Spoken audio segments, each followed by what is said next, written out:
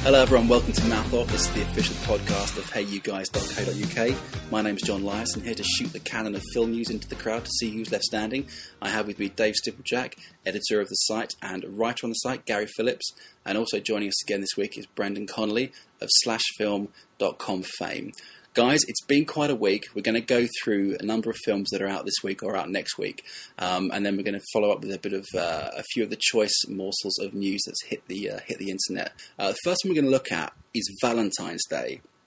I haven't seen this film yet. Dave, I know you've had the pleasure of being in the company of some of the cast this week, and also you've had the pleasure of seeing the film. Tell us a bit about it. Give us your reaction. Well, it's got this phenomenal casting. There's about 20 different people who are in the movie, that all of which you'll have heard of. The lead is probably Ashton Kutcher, Jessica Biel and Jennifer Garner. And it's basically about relationships. But the problem with this movie is it's not very good. That's quite a problem, especially with 20 people in the cast. Okay. Yeah, well, the trouble is because there are so many people that there's not much character development. And the film's 2 hours long as well. Running time, it goes on forever. So there's 18 different main characters, and so there's 9 relationships. And basically you're working your way through all of those. So the runtime goes on forever. Because by the end of the film, they have to tie up so many loose ends that it just drags on and on and on. The press conference was pretty much the same as the film. That dragged on and on as well. And there wasn't really any film questions in there. It was all just about who's your Valentine Day and what you're going to do on it.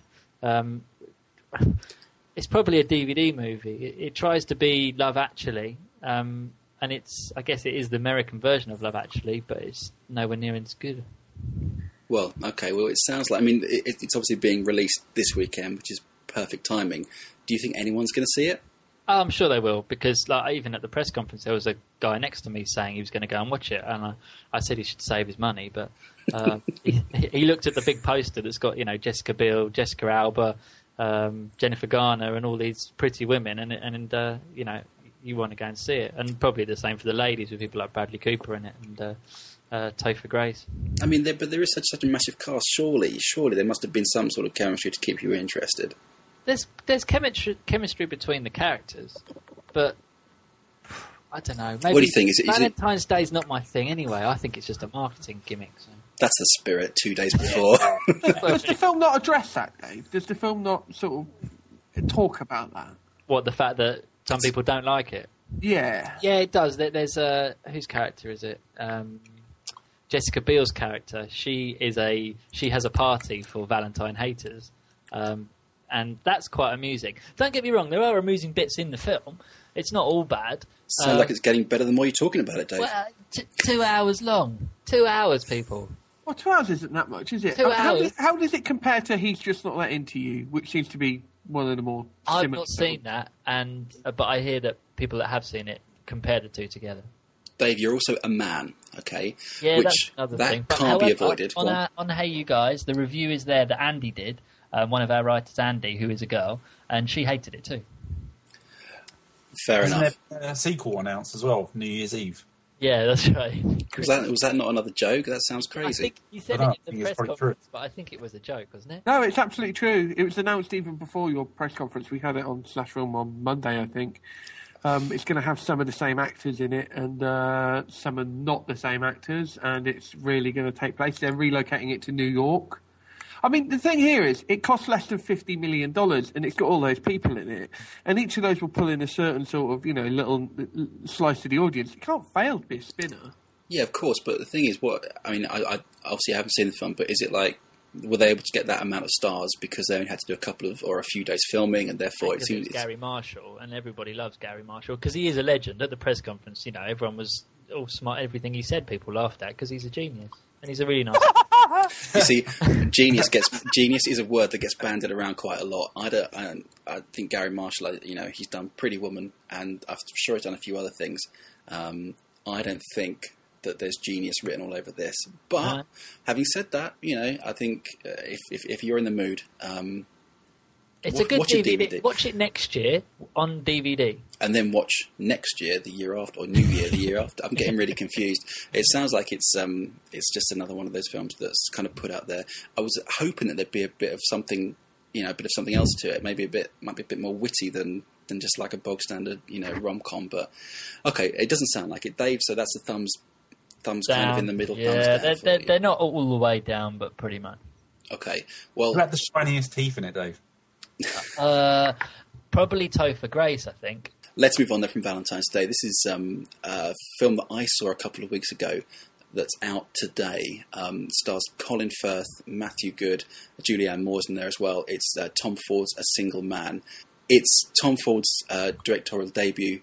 He enlisted the help of Colin Firth to bring the story, which is by Christopher Isherwood, to the screen. It tells of a gay man, a gay professor in the 1960s in Los Angeles, whose lover has died, and he has had months and months of pain and decides one day to end his life. And basically it is the story of the last day of his life.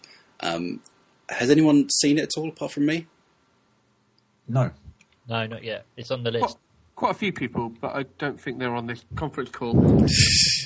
Thank you, Brandon. So it's from a story by Christopher Isherwood, yeah? That's right. So how does it compare to Cabaret? Well, as you can imagine, have you seen any trailers for it? I have indeed, yeah. Okay. It looks like Almodovar transposed to the States. That was the sort of vibe I got off of it. It'll be interesting to sort of see what you guys think of it, because the main thing that impressed me was Colin Firth's performance, and people have given him a bit of a bad rap about it, because they're saying that it's all about him and he doesn't let the story go. It's all about his emotions. But to be honest with you, he really carried the film for me completely. It was one of those films where I didn't know anything about it going in, and I was hooked. Literally from the very first scenes, he plays so much of it just through very very slight emotions that he can show. Because obviously, being a gay man in the 1960s in America, it's very much frowned upon. So he can't grieve, he can't mourn. So much of it is repressed. And unlike the other characters that Colin Firth is sort of known for playing, the sort of very stiff upper lip, very repressed emotionally, this is a man who's just filled with emotions and has a good reason to repress them. It's a real strange thing to see him playing so close to the type that he's been, lumped with, and yet make such an effective performance. For me, I think it was definitely one of the best films I've seen for quite a long time. But some people may get annoyed because it's Tom Ford, who is of course a fashion designer who plays around a lot with the screen. He plays around a lot with colour, in particular. When everything's very very grainy, very dull colours, when Colin Firth is going around being very sad, and then when he sees people that people that he takes a shine to, the screen blossoms with colour, and it's a very artificial thing. Before your eyes, like it's Pleasantville or something, or yeah. It's Schindler's Listy sort of effect. I tell you what it is. It's exactly like someone is turning up the contrast. Dial on the saturation before your very eyes. Yeah, exactly. So it's very notable, is it? It's something that I'd actually feel. I'd feel the film pushing me. I'd feel this manipulation going on. Do you think? It's a notable artifice, which for me it didn't take me out at all. I thought it was quite a bold move, and it will put some people off. I mean, it must have, because otherwise you can't be telling me about it. I noticed it. You must have been aware of it. You must have been noticing his artifice. Yes. Otherwise, you couldn't possibly be describing it to me now. It sounds quite off-putting. I've got a question about something you said, John. Can you clarify something for me? You said people were criticising Colin Firth because his performance was getting in the way of the story. That's it. That doesn't make any sense. Do these people not understand how films get made? How can that be so? I think that what they actually had an issue with was the fact that it was that he was getting so much praise for it, and maybe these were fans of the story. I mean, I have no idea. This isn't my criticism. It's something that I noted when I was doing it. It makes no sense, because I have to say I was, and this relates to the whole notion of did the artifice of the way the film was presented get in the way? For me, it really didn't, because when it was happening, it was purely from Colin Firth's point of view. The gaze is used very, very heavily in this film, and it is the colours blossom. It's not as if you're seeing Colin Firth walking along a street, all of a sudden everything turns lovely and green. It's only when he's looking at people. And it happens when he's talking to people, and it can be female or male, and the camera starts to jump cut. He jump cuts from as the conversation is going on in the background. No. But what it does is it starts to pick out things, like it starts to pick out the eyes, the very heavily made up eyes, and then cuts to the lips of people. So what he's doing is I think what Tom Ford was going for is he was going for things that reminded him of his dead lover, because if this is the last day of his life, he's looking for reasons to stay alive. And I think that for me, I actually quite enjoyed it, but I don't think that you and I would see, no pun intended, eye to eye on this, Brandon, because I don't mind the a bit of artifice. It doesn't force me to feel something. No, but it doesn't lead you to feel anything either, John, and that's the issue I've got with artifice. I mean, if I've got an auditorium with 2,000 people in it and I showed them a film like this, there's going to be those that notice the artifice and resist the artifice, and that's going to make up a certain percentage. There's going to be those that sort of like do what the film tells them to do, but no one's being seduced into feeling something. And when you seduce people into feeling something, they don't question it, and they can't question it. So if I was watching a film that seduced me into having these ideas rather than signposted them to me, I couldn't question them because the ideas would be coming from within me. Well, maybe so it was just I sort of get a little bit frustrated when I think it's. I mean, we could have this conversation every week, so I'll just sort of put it to bed now. But I think artifice that's obvious as artifice really is the resort of those who can't seduce the audience through more subtle means. Do you want to explain what artifice means for people that are listening that might not know? Have you not looked it up on Wikipedia then? I'm not typing, I'll get told off. I have to say, I mean, the artifice that I was talking about is, if you're going to film, I mean, it's like, literally, it is the saturation of the images, of the colour of the images on screen. So it's very dull, it's very grey. There's very little colour in it when Colin Firth's there. When he notices something that kind of, affects him emotionally in a positive way, literally the colour comes up. But the thing is, that's not a natural, reaction. It's purely Is it subtle? No, and the thing is, a couple of times you think, did something happen there? And then, of course, when he sees someone that he really likes, the colour goes way up, and it's way, way up. And I think, we should put this to bed now, but I think that one of the things that is perhaps notable is this is Tom Ford's directorial debut, and it could be that he thought of doing this. He decided, he made these decisions because he thought that's what he wanted to do. Maybe a couple of films down the line he'll hold back a little bit and let the audience make up their own mind. Certainly, it's a fantastic film. I really, really enjoyed it. I'd recommend it, certainly above Valentine's Day. But that's my recommendation for the week if we had such a thing. You think he's going to win the Oscar as well, don't you, John? Colin Firth, I do. Yeah. I mean, like I said, I haven't seen. I don't think he's going to win it. I'd like for him to win it because it's a great performance. I'm pretty sure Jeff Bridges will. Okay, I've not seen anything of it. I haven't seen a trailer on TV or in the cinema. You need to check Hey You Guys more often.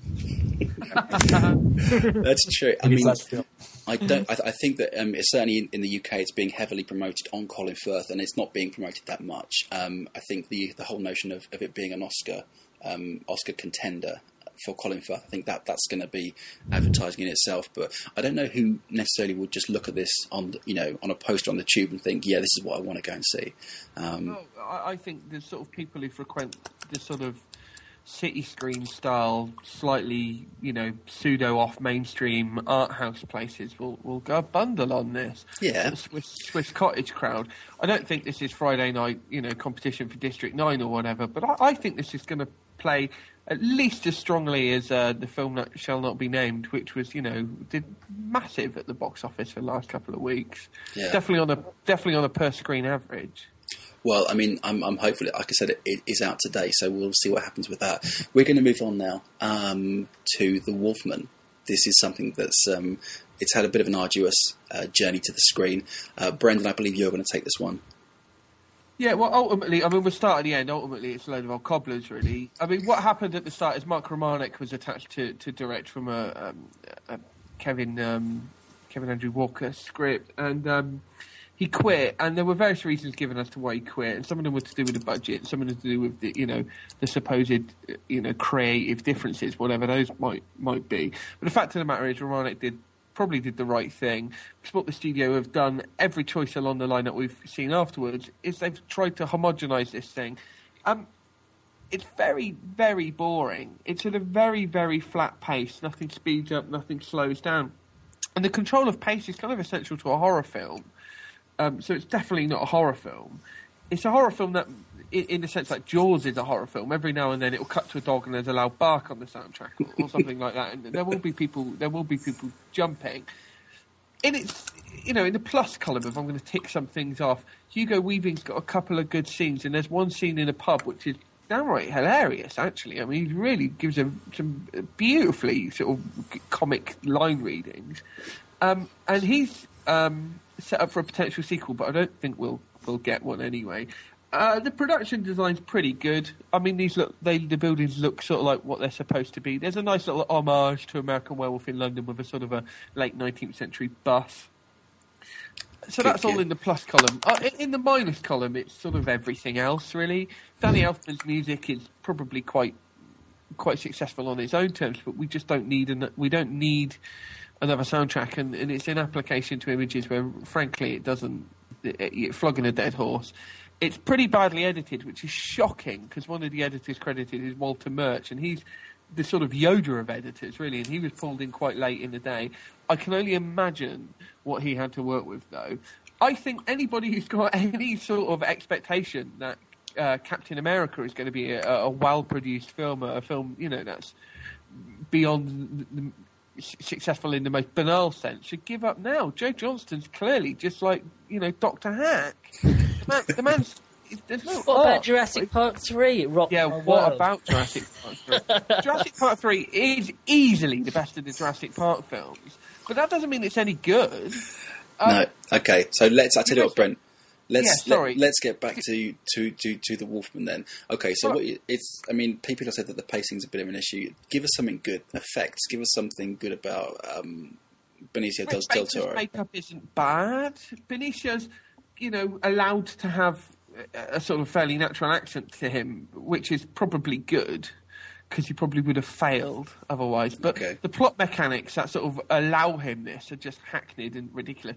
Anthony Sher's character is just from a different film. I mean, Emily Blunt looks like she's got a cold. I know it's not even worth pointing it out. She always looks like she's got a cold. It's just not very good. Rick Baker's makeup's okay, but Rick Baker's done so many much better makeups. The transformation is okay, but how many years have we since American Werewolf in London? And I think it's beyond parody now, almost, isn't it? Because I saw a clip of it, and instantly my mind went straight back, to American Werewolf in London. So, but isn't it? Well, yeah, it's definitely not a parody. It's definitely just trying to ride on it. And I feel very bad for Baker because this was a dream project for him, and I feel very bad for Del Toro because it's a dream project for him, and I feel particularly bad for Mark Romanek because he had a great film in his head, I promise you. But it never made it. Okay, so guys, Dave, Gary, any desire to see this now? Yeah, no, I still want to see it. I'm looking. Why? Well, I like making my own opinions up. Just because everybody tells me a film's bad doesn't mean it's going to be. Yeah, but do you guys see everything that you're told is bad? I mean, what is it about this you want to see? Is it the idea of seeing a big hairy man running around, or what? I mean, well, it's been in production for 4 years, hasn't it? So there's been a lot of talk about it for a long, long time, and it's finally out. I think I'll go and see it. Okay, Gary, what about you? You up for it? Probably not, no. I'm a big fan of the 1941 Wolfman film, the original. Which was a classic. And Brendan, I mean, you're about to tell us this, but they were talking a lot about the fact that it's looking back to the old, Universal monsters. Is there much of that in there, or is it? I think they're trying to kickstart a new sort of franchise, Universal Monster franchise. And if you look at some of the stuff that the studio have been feeding to blogs online about it, they're trying to set it up with Proyas has got a Dracula film coming. Guillermo del Toro is tied in with The Thing's not part of the Universal Monsters line as such. Oh. We're thinking, the old James Whale, Todd Browning, black and white horror film type monsters. So, your vampires, your werewolves, your shambling, slimy Black Lagoon monsters and so on. Okay. So they're trying to get a reboot off on those terms, like even with potential crossovers. But I don't think we'll see another standalone Wolfman film. What's interesting though about this one is it's pretty faithful to some of the plot points of the Kurt Siodmak original, and a lot of people have misinterpreted these plot points as being a sort of a rip-off of Ang Lee's Hulk film, when in fact the Ang Lee Hulk film was taking the plot points from the original Wolfman. But nobody writing about film these days seems to have seen the film before 1980, so no one seems... And you don't need to, when the 80s was filled with such wonderful, wonderful gems. Okay, we're going to move on from that. Thanks, guys. That's our take on the Wolfman. We have two more films that we're going to talk about. One of them is massive, it's huge, and the other one is slightly smaller. Let's go with the big one first. Dave, Percy Jackson, tell me everything. We be here a long time. All right, just tell me a little bit then. It's that if you're a kid, if you're 16, 17, 18, I think you'll really enjoy this film, especially if you're in America and you've read the books. Basically, I think Percy Jackson in America is as big as Harry Potter is over here. Whereas I don't know anyone who's read the Percy Jackson books, but we're getting a lot of hits from our coverage for Percy just from America. The film is extremely CGI heavy. It's got a great cast in it. Pierce Brosnan doesn't sing, which is good, but he's in it. He's a horse. Of course he is, absolutely. You got Brandon T. Jackson is a satyr. The CGI is clever on the way they've done the CGI on the characters themselves. It may have overdone it actually. There are certain places and bits where they've got beautiful scenery, but then they decided to film it. I think it was all done on location, where they're in like a forest and they're doing a sword training scene, which is quite good at the beginning. The story pings around quite quickly, and I think that's probably because the book had a lot more in it, like Potter did, and they have to cut a lot of it out for the film. But there's 5 books in total, so it's quite possible that if this one goes well, and it probably will do, that they'll do another one. And from the way I was at the press conference for it a couple of weeks ago, and from what they were saying there, it sounds pretty much like they're going to do another one. I think they're all signed up to do it. You can watch the press conference on the website. You can, yeah. Do you think that there's going to be much competition, or there's going to be many problems with it going up against Clash of the Titans? I think they're different films. I think Clash is an older film because it's got an older cast in it. This one, kids are going to love it. I think adults are going to pick holes in it. There's a scene where at one point where Percy and his pals go off to it's called the Lotus Hotel, and they basically get drugged up. And I thought the film lost its way a little bit there, where suddenly it was a kids' film going into this psychedelic. Let's all get high, and Brandon had loads of women surrounding him, and we asked Chris Columbus about this during the round the table interviews, and he basically said that in films like Dumbo and Pinocchio, you see them going off and seeing people smoking cigars and stuff, and it didn't distract from it. But that was about 40 years ago. Times have changed and things have become a lot more PC, I think. And I don't know. He's good at pushing boundaries. He always has been, Chris Columbus. What? You have to remember you took it. Boundaries as in finding the line between kids and adult humour, I guess. Are you bringing up Gremlins there? Gremlins, even the Goonies to a point. Hey Brent. I tweeted a couple of weeks ago about Gremlins to try and sort of canvass opinion on a few things, but one of the things that is definitely true of that film and came up in discussion with a lot of other people I know who'd read the script, is that Columbus' original script for Gremlins isn't really that like the film at all, and it was very much pitched at a younger audience. Very much pitched at a younger audience. Now, I think you're misreading your hits on Percy Jackson.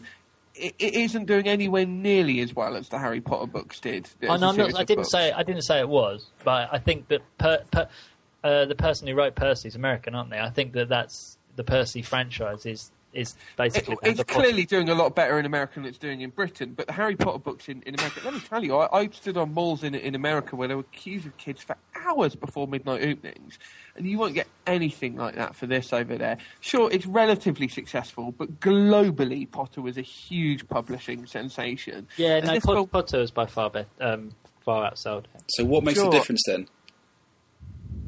who got there first, I think, really, to be honest. So it's like coming in, like it's always going to be in the shadow of Potter. People are going to be, I've seen that before, I'm not going to For a while, you know, I think another 10 or 15 years we got something else that echoes this same sort of... Because Harry Potter is just William with wands, you know, and we've had a few other, you know, sort of variants on it along the way. Even Neil Gaiman's Books of Magic was very similar in a lot of respects. But I think Percy Jackson, I think the film is probably only going to be a small success. I don't know if it's going to get another picture or not. Okay, that's surprising, because I would imagine that they're banking on it, aren't they? They're thinking, well, let's just sign everyone up for, I guess it's going to be 5 films now, and then let's just see. And it could be a case that they get a small following with this, and then it goes up and it goes up, and then it gets better. It's never going to go in there as the Harry Potter replacement. Gary, Percy Jackson, have you read the books? Are you interested at all in seeing this? I have absolutely no idea about the film. I've seen the trailer. It looks kind of exciting. I can imagine why kids would want to go and see it. But one thing I did want to know, what's the rating? The rating of it? I will check. There may be a bit of typing in the background now, but we apologise. Dave, if you go to the BBFC website, you'll even be able to get their specific remarks on it. I might do a little bit. It is a PG. PG, okay. I mean, that's fairly standard. I think the Potter films were PG, or maybe they were U in the start. I don't know. I can't remember. Let me check. I've got the DVDs here. Of course you have. They're my wife's. Yeah. Okay. From time to time. So, okay, but Gary, nothing about this does it impress you, or? No, not at all. I mean, I think the title, the name of the kid sounds a bit stupid. I mean, David was calling it Percy Jackson last week, and it just sounds ridiculous. But when you add the lightning thief at the end of it, it sounds a bit more... Well, the full title in America is Percy Jackson and the Olympians colon the lightning thief. So it goes on even longer in America. Not knowing your hyphen from your colon, that's a bit like not knowing your arse from your elbow. I've got the extended classification. I've got the extended class. It's just a pun on colon. I've got the extended classification information from the BBFC here. Okay, you read that out. They say, their bold bit is that they say moderate fantasy, violence and threat. But they say the film has one example of discriminatory language when Percy's stepfather refers to Percy's friend Grover as a cripple. The PG guidelines state that discriminatory language is unlikely to be acceptable unless clearly disapproved of, as is such discrimination by a character with whom children can readily identify. Percy's stepfather is shown through the film to be a thoroughly dislikable character. He is, and his apparent intolerance in this scene merely reinforces this negative image. So while there is little immediate verbal condemnation, the man's behaviour is condemnation in itself. Given the broader context of the use of this language, especially the subsequent revelation of the true nature of Grover's disability. Spoiler alert, I won't go that way, actually. No, quite this is right. unlikely to encourage emulation or upset audiences at PG. The film also contains some mild sex references. Okay. Does it mention the drugs in there? I'm getting onto it. Okay. However, the references are mild, comic and undetailed in accord with the PG guidelines state there may be mild sex references and innuendo only. The film also features a scene in which Percy and his friends are drugged by cancer flowers and prevent them complete their quest. We should have just read this. I didn't need to see the film. There is no mention of any real-world drug, either visually or verbally, and the negative effects are made clear. This accords with the PG guidelines which state that references to drug misuse must be innocuous or carry a subtle anti-drug message. Okay. Man, whoever writes this stuff must have a really exciting job. Man, oh man. Okay. Well, in that case, pay per word. Yeah, absolutely. To prevent this becoming sponsored by the BBFC, let's move on. So, Dave, sum up your thoughts in about 14 words. Worth seeing. Take your kids. You might enjoy it. Get it on DVD. That's it. Stop. Okay, fine. That's excellent. Should give it 17. What's the rush on this? Why are we cutting us like this off? By the way, Potter is PG for the first 3 and then 12s for the last 2. Okay, so, well, I guess we'll see what happens there. What brought to mind was the whole Golden Compass and Chronicles of Narnia thing, where they've obviously got franchises in mind. Some of them succeed and some of them don't. I don't know. It seems to me like there's absolutely no hiding the fact that there's many more Percy Jackson films out there, not only because of the books, but also they're thinking, well, you might not like this one, but you might like the next 17 or whatever. So we'll see what happens. We're going to move from Percy to Tony. This is I've been working on that link for quite some time. Brendan, tell me everything you can about Tony. Tony is a serial killer in London. There, I've said it. But it's on the box, it's on the poster, you can't avoid it. But the film itself tries to keep it secret for maybe 10, 15 minutes. and it's really a character portrait above all else. The director said he wasn't really that interested. Gerard Johnson, the director, is the brother of Matt Johnson from The. And Matt Johnson's done the score. And actually, it's a whole family affair because the lead actor who plays Tony, Peter Ferdinando, is actually their cousin. And I think they've got another brother who's done some sort of poster artwork for it. Anyway, he said he wasn't really that interested in having a plot, but there are some things that happen that are sort of notable. There are some victims that, if Tony killed victims like this on a daily basis, he'd get away with it for about 3 days. So, the idea that this is just a slice of life and everything's kind of, business as normal doesn't quite wash, really. But as a character study, it's fairly good. Ferdinando's performance is exemplary.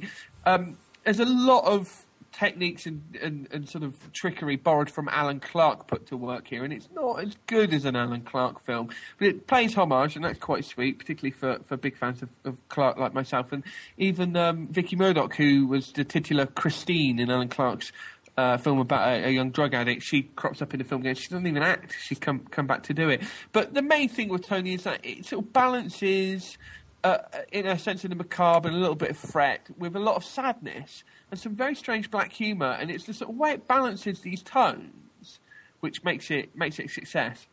And I'm also very interested because it's available in cinemas, on DVD, on video on demand, Sky Box Office, iTunes, whatever, all at once. Yeah, I saw that. Sky were making a big deal of it. So what you're saying is that it was released in cinemas at the same time that they put it out everywhere else? Well, it was in the cinemas on the Friday, a week ago today, and then on the Monday it was everywhere else. So you have 3 days to watch it on the big screen. It's still in cinemas. Okay, but it's not got a very wide release, is that true?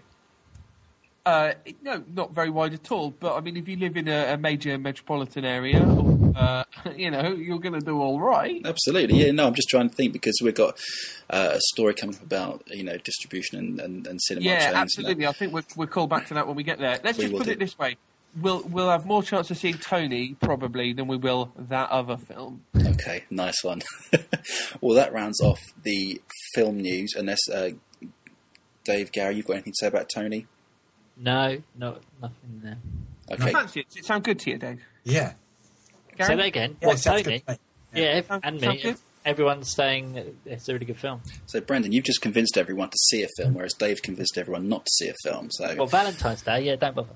Yeah, films definitely Tony, I think. Yeah, well, they're going for slightly different audiences, but I think it'll be good to see. Especially be good to see how it does. But we will call back to that when we talk about the particular news story we're talking about. Okay, guys, I think we're done for films that are out. We're going to move on to film news now because there have been a couple of things that have cropped up over the last week, which I have to say have been fairly divisive, and other ones that have been just plain lovely. The first one we're going to talk about is Christopher Nolan, Superman, Batman, Godfather role. Has anyone got a decent one-sentence summation of exactly what's happening with this? Yeah, quite simply, Warners want to put Christopher Nolan on it so they can say Christopher Nolan is on it. He's not going to write it, he's not going to direct it, but they're going to say, oh, Chris, does this sound all right to you? Have a big check. So everybody goes, oh, Chris Nolan, Superman, it won't be like the horrible Bryan Singer one that we had to think about. It'll be like that dumbass Dark Knight film that idiots like. Okay, when I asked the for a second highest one-sentence grossing film of all time, yeah, that one. So that's the 1 second, totally impartial view from you there, Brandon. Yes, that's true. He's accepted a Godfather role, whatever that means, and I think it will be exactly what you said. He's going to be maybe on the poster somewhere, or he'll certainly be there to whip up the hype before the film. I might see if I can become an uncle. Do you reckon they'll let me do that? David Stipulack, uncle of next one. Superman, yeah. I think you could be right, but I mean, given the fact that the Bryan Singer's Superman film didn't do as well as people hoped, and Batman and The Dark Knight both did, Batman Begins. I mean, is this a wise move? Is this a worthy move? What's the point of it? Marketing. Do you think it is just as simple as marketing, or do you think he'll actually have an effect? Because people, I mean, literally, as soon as the story was announced, everyone was going, it was exactly as you said. People are saying, oh, this is going to be terrible, or he's not going to do anything, and it really split people. And I think it was basically to see who liked Christopher Nolan and who didn't. The reaction online, I think, generally, really, if we're being honest, the consensus reaction was squee and people wet themselves with excitement. I do think that's what most people did. I don't know. I know I certainly didn't. I know I certainly didn't, but I think that's what I saw a majority reaction, being online. He's going to have some effect. It's probably going to mean David Goyer's going to take a pass at the script and Jonathan Nolan's going to take a pass at the script. And it's lovely when Jonathan Nolan comes in and takes a pass at the script. You get all that lovely dialogue like you got in Terminator Salvation. So I think it's going to have some effect on the film. I'd be very, very interested to find out who actually really does come on board as a director. Okay, they want people to think it's going to tie in with The Dark Knight. People loved that film. The idea that that's like the sort of ne plus ultra of the superhero genre, they want that to rub off on Superman. There is a lot of bad mouthing of Singer's really quite good film out there, and I think they're trying to steer away from that. You're the only other person I know who actually didn't mind it. Certainly didn't hate it as much as everybody else. I didn't mind it either. I think Tarantino liked it. Yeah, I think he's still got a story to tell, and I think he wanted to do a second movie, Singer. I think you're right. I think he would have had a good story with the Superman's son being involved, and I don't know. I think he was going somewhere, but he didn't get the chance. It'll be The Incredibles. It'll be brilliant. Okay, yeah, that I'd like to see. Okay, so Christopher Nolan, it's all marketing for Superman, and basically this is that's pretty much the end of it. Let's move on to the lovely part of this week's film news.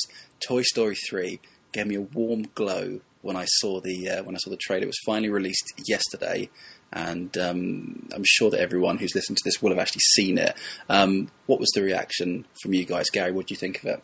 Very excited. Can't wait. Absolutely love it. Just seeing Andy grown up, and then the fact that he's going to get rid of all his toys like I did when I was young, getting rid of all my Star Wars toys. It's just crazy. And then, all these toys are going to go to the nursery, and then, there's going to be all these new toys. It's going to be fantastic. It's going to be brilliant. What about any of the... I mean, I think there were a few new characters in there. Do you think that they worked? Did they fit in? Yeah, I think was it the teddy bear? I can't remember his name, but yeah. Lots of hugging bear, yeah. Yeah. I think that's going to be fantastic. And Ken, definitely Ken. I think Ken's going to be the probably scene-stealing character, definitely. If you haven't seen these characters, go on Hey You Guys, and you can see we've got these 3D videos as well, so you can see them all the way round. They're brilliant. That's very true. Dave, what did you think of it? Yeah, I thought it was brilliant. But anything Toy Story, I'm well up for, and it's going to be nice because I've watched the first two so many times. It'll be nice to watch a new story that we haven't seen yet. I saw the thing on Slash Film today where they basically went through the looking for Easter eggs, which are like hidden gems of nuggets of information through the trailer. So check that out as well if you want to. Yeah, there you go. There's a plug for you, Brendan. But they, it's great. So there's all these hidden bits of information, like the number of where someone's house or something was hidden within the trailer. So go through that list and have a look because I found it quite fascinating. And that was just through a trailer. Imagine what it's going to be like for the whole film. So you're looking forward to it then? Yeah. The thing is, I mean, when I saw it, I have to say that the thought occurred to me that even though it's been a few years since the last one, they could pretty much keep making these films every 5 to 10 years, until I guess all the actors are dead. But even beyond that, even longer than that. That's very true. I was, I think out of respect for them, they probably wouldn't do that. But I have to say, when money's involved, probably not. But this is the kind of thing that could run forever. And something that I was again reminded of is I'm so pleased that this didn't suffer the fate of similar franchises and go straight to DVD as Toy Story 2, I believe, was originally going to. I think it's so good to see it on the big screen again. And it's one of the very few trailers that I was looking forward to watching again while I was watching it. There was such a sense of magic to it, and the characters felt so familiar, and yet you really can't wait to be in a cinema and see a new adventure. Brendan, what did you think?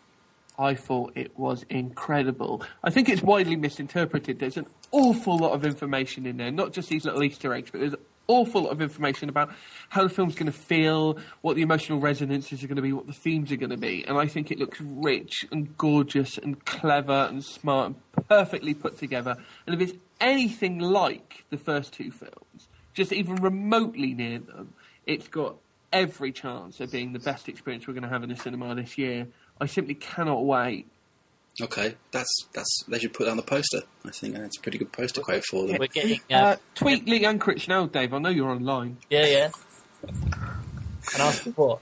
And say we've got a quote for you. I see what you mean. Yeah, no, I'll do it. I was just going to say we've got every week up until release. I think we're going to have new characters pictures of them as well. So a lot of it will have been in the trailer, but we're going to have one a week, a photo, and then probably have this 3D video for each of them as well. Disney are farming that out on Wednesday afternoons at about 4:30, so stay tuned, folks. Same as Wonderland Wednesdays. Just to confuse people, but okay, well, that's actually quite a nice segue. Shouldn't it be Toy Story Tuesday? Sorry, go on, John. Okay, that nice segue was completely interrupted there, so I'll probably have to edit that. But from Wonderland Wednesdays to a bit of news that has been flying around in the last couple of days. This is purely for the UK audience here. My understanding of what's been going on, Disney are arguing with the main cinema chains about the fact that they want to reduce the time from when a particular film, in this case Alice in Wonderland, gets its release in the cinema to the time when it actually comes out on Blu-ray and DVD. I believe the current time is usually around 18 weeks. Disney want it to be 12 weeks. Cinema chains are sort of holding their hands up and saying absolutely not, and it's got to a bit of an impasse now where they're talking about boycotting it. And this is Odeon, View and Cineworld, I believe, who own, I think it's about 60% of all the cinemas, and I think it's an even higher amount. Isn't it? Sorry? Or the only other cinema chain I can think of was Empire. I don't know any others. But there's other, yeah. I mean, what the crucial defining factor is like 90% of 3D screens, I believe, is the number that's been touted out. It's so actually 95% of operational 3D screens. Okay, there you go. So I mean, that is, I suppose, it's good for them. The problem is that Alice in Wonderland is being used as a kind of a test case. Disney are saying they want it 12 weeks, and the studios, the cinemas are saying it's going to have to stay at 18, and they are threatening this boycott. So, guys, what do you think about what's going on here? Do you think that this the effects of this will actually have some sort of resonance beyond this once it gets sorted out? Dave? Well, the first thing that the cinemas are obviously banking on is that Alice in Wonderland is going to be a smash hit. And I know some people that have seen it, and from the sound of it, it is going to be a smash hit. So they've probably got a point. But the other reason is Disney have obviously got their schedule. Why is it that they're only leaving 12 weeks before DVD release? I don't understand, or Brendan will probably better tell us why, how this decision gets made as to when a DVD gets released and why. It's probably all to do with timing of the season or something that's happening. Like it's also marketing as well, because if you've got Alice in Wonderland playing in the cinemas and it's like fresh in people's minds, then I think what they're saying is that people will then rush out and buy it as soon as they can, thus taking away the sort of the potentially lost revenue from the cinema chains. There's all sorts of arguments for narrowing the window. We've already had films released in the UK where there is no window. I mean, in Tony it was like a 3-day window, but with Mum and Dad, for example, I don't know if any of you saw that. It was like a torture porn version of a Mike Leigh film. There was no window. It was released onto DVD the exact same second it went into cinemas, as it were. There's many good reasons, but in this case, one of the major reasons is the timing of that release. Disney is saying we might not do it in future, but they threatened it with Up. And the reason they wanted to do it with Up is they wanted the Blu-ray in UK stores before Christmas. They backed down in the end when the cinema chains dug up some old emails which promised them specifically promised them a 17-week window on Up. This time there is no such email, so Disney are going to stick to their guns. I foresee a future where your option is you get the Blu-ray or you go to the cinema. You don't wait. You've got that option right there. It's going to prevent piracy problems. It's going to, force cinemas to turn around films quicker. And at the moment, when we've only got a few 3D screens, that really is an issue. And that's another problem Alice is facing. It's pushing against Avatar, which is already quite happily ensconced in these screens. They've only got 2 weeks for Avatar to sort of, give up the ghost and hand some of these screenings over. I think I'm on Disney's side here, but that's because I'm not frightened. If I want to see a film at the cinema, I'll go and see it at the cinema. I think I quite like zero windows. If I'd gone to see, for example, I don't know, let's say a film I really loved last year, Coraline, at the cinema, and I walked out and the Blu-ray was in the foyer on the way out, I would have bought it in the foyer on the way out. Absolutely, I think there are people who go to the cinema for that cinematic experience of watching a film with a group, or, a lot of the time seeing a really, really, really big image. And I don't mean IMAX big, but I mean big enough to be, effective and not so big that you can't see it. And I also think that, going out to the cinema, the act of going out to the cinema is something that people want to do a lot. I know for sure there's films my wife's come to the cinema to watch with me that she would never have watched at home. So I'm quite happy for this window to collapse, and I'm kind of on Disney's side. The cinemas, I think they've just got to adjust their business model. But I think there are so many things coming into play now with 3D and with the digital distribution, and they always bring up the threat of internet piracy. Brendan, your words were pretty much exactly what I wrote in the post that I put on Hey You Guys just today. And it's in particular with Alice. I'm going to want to go and see it. I know about it. And I'm going to make the decision to go and see it in 3D in the cinema, the biggest screen I can see, and that's exactly my choice. I think what the problem is here is that people don't necessarily want to change the way things are working. Change is always bad, I think, and you'll always have people who are resistant to change.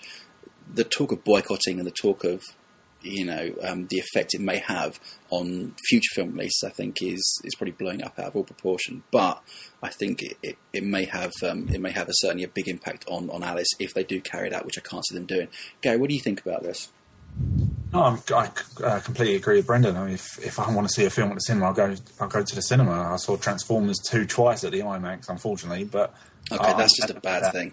Yeah, it was a terrible film, but I mean, I'm glad I saw it at the IMAX. It was worth seeing there on the big screen. Why did you watch it the second time? I bought a ticket, and my friend bought another ticket, and I didn't know about the other ticket, so I had to go twice. Sounds Shakespearean, man.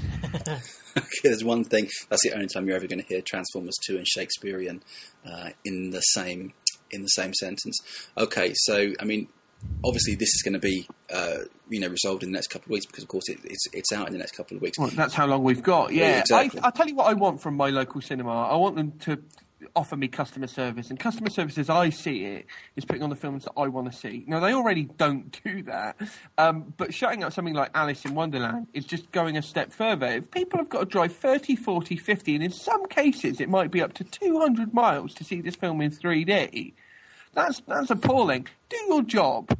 Do your job. Put this film on. How much money do you think you were going to be making in that period? And how many people do you think are sat at home going, "What bother, I'll wait for the DVD"? Those are the people who are like, "What bother, I'll download it tomorrow." Anyway. Exactly. I think you're right. But I don't know how big this news is. Certainly, we obviously picked up on it because we're interested in it. But I think that if the boycott does go ahead and we all of a sudden see a lovely royal premiere in Leicester Square for it, and then you can't see it anywhere, I think it's going to be a bit of a slap in the face. Hope it won't have any more negative effects, and we don't see the studios being so heavy-handed, I think, and immovable. But I guess we'll see. Okay, guys, any more? Well, yeah, just before we finish, don't forget, so over the next couple of weeks we're going to be going Alice crazy. So we've managed to get a place at the in the media pen at the premiere, so we'll be covering that for you. We'll be live tweeting from that. And we've got a screening in a couple of weeks, so we'll be bringing the review as soon as we can. And we'll also hopefully be interviewing Anne Hathaway and various other members of the cast as well. So and also Tim Burton. Tim Burton as well, yeah, which is going to be wonderful. John's got the pleasure of that. So stay tuned on Hey You Guys and keep checking back for more coverage of Alice if that's your thing. Okay, that's following our message from our sponsors. This is also to let you know if you were very much looking forward to another one of these podcasts to be released next Friday. Next Friday at this time, we will actually be in the screening for Alice in Wonderland. So the podcast, if there is one, may be delayed by a couple of days. But as soon as we can talk about Alice... something there, though, John. Come on, I'll have my little thingy in my pocket. I'll whip it out and chat to you and record something. And your phone as well, I hope, Brent. Okay, no, yeah. That doesn't record. Okay, I'm definitely going to keep that one in. Brendan, yes, we will. We can talk about it beforehand and maybe sort of whip up an Alice. Yeah, because no one's going to mind that, are they? Room full of critics. So, okay, that's pretty much it for the film news for this week. Before we talk about what we're going to look at next week, there's been a couple of news stories that are going around in the last couple of days about the same person, Penelope Cruz. She was linked to two films, Lars von Trier's follow-up to Antichrist, which is called Melancholia, which is supposed to be a psychological drama about with science fiction overtones about a planet which is looming very close to Earth, and people are going to go crazy and become very melancholic, one would thought. And Penelope Cruz was going to be a lead in that. Then the next day we heard that Penelope Cruz was in talks to star opposite Johnny Depp in Pirates of the Caribbean 4. So my quick poll to you guys is, which film would you rather see? Would you rather see her on board, the pirate ship, or under Von Trier's looming moon? Dave? I can see her in Pirates 4. I think it's a good role for her, and that she'd be very good in it. Okay. Gary? Melancholia. Sounds more interesting. Bless you. Brendan? Well, Melancholia, of course. Somehow you were going to say that Have Dave... you seen those Pirates films? You knew what I was going to say as well. I knew what you were going to say, but that's... Yeah, no, I didn't say I liked them especially. I love the first one. The second one was... Why? The third one. The first one's brilliant. Johnny Depp's good, isn't he? Yeah, he's very good. Okay, well... I took the bait. You really did take the bait. Okay, personally, I'd rather see Penelope Cruz in something like Lars von Trier's film, because just simply it sounds like a much more interesting film. And I think bet Jerry can offer her more money. Yeah, but that's probably what it's down to. Basically, unfortunately, it is. Yeah. Yeah. Okay. No, I don't think the Eel's bank balance is really that deep. But she's apparently already bowed out of Melancholia, and I think it's a mistake. Yeah, but for her career, though, do you think? I mean, she's just won the Oscar. Maria, do you know what I mean? Is she going to fade off the planet if she goes and makes a film that's not for babies or to sell toys? Of course she isn't. She's going to benefit herself if she goes and makes some strong, interesting movies. And you can say what you want about that man, but his roles for women are not cliched and they are not typical. And I promise you, whatever role they give her in this Pirates film is going to be tired. It's probably going to be borderline misogynist, and it's just going to be just boring. Exactly. And I couldn't have put it any better myself. So if you have any thoughts on that or on anything that we've said tonight, you can either comment on the site or do email us at mouthoff@heyyouguys.co.uk. Next week, like I said, we're going to be talking during the Alice in Wonderland screening, it seems, and sharing our thoughts if we can, if we're not under embargo. Also, there's a couple of films, The Lovely Bones, and I think we may be able to talk about Extraordinary Measures, which will be a treat for those people who have waited years for this Harrison Ford and Brendan Fraser clash on the screen. So, guys, is there anything else you want to say before we cut it off? Yeah, perfect date movie, Valentine's. Well, that's a good one. The Apartment or The Fisher King? Oh, The Fisher King. Oh, that's just wonderful. I'm such a big fan of that. For me, it's Death Proof. I won't accept a lift home from you after the screening next week. Terminator, the first one would be good. Yeah, audition for me. Dave, just you kept watching that one scene over and over again on video. It doesn't mean it's romantic. Oh dear, but it's just okay. That's fair enough. Okay, Gary, thank you for that question. Did you say audition at the end of that? Yeah, audition. Oh, man, that's just freaky, but I can understand where you're coming from. Okay, so and if you have your perfect Valentine's date movies, then send them in, and we'll maybe look at. So do get in touch with us. You can always email us at mouthoff@heyyouguys.co.uk. You can follow us on Twitter at twitter.com/heyyouguysblog. And next week we'll actually be live tweeting from the BAFTAs ceremony in London. Dave's going to be on the red carpet. He's also going to be at the ceremony itself, so he can bring you all the news. Do check out Brendan Connolly's /Film UK column, which is up every Friday. And also, if you do have time, check out his marvellous multi-part documentary on the Princess and the Frog. It's a stunning bit of work, and you can find it on /film.com. Search for The Froggymentary. That's it for another podcast. We do hope to see you again. Hope you enjoy the show. Thanks for listening. See you soon.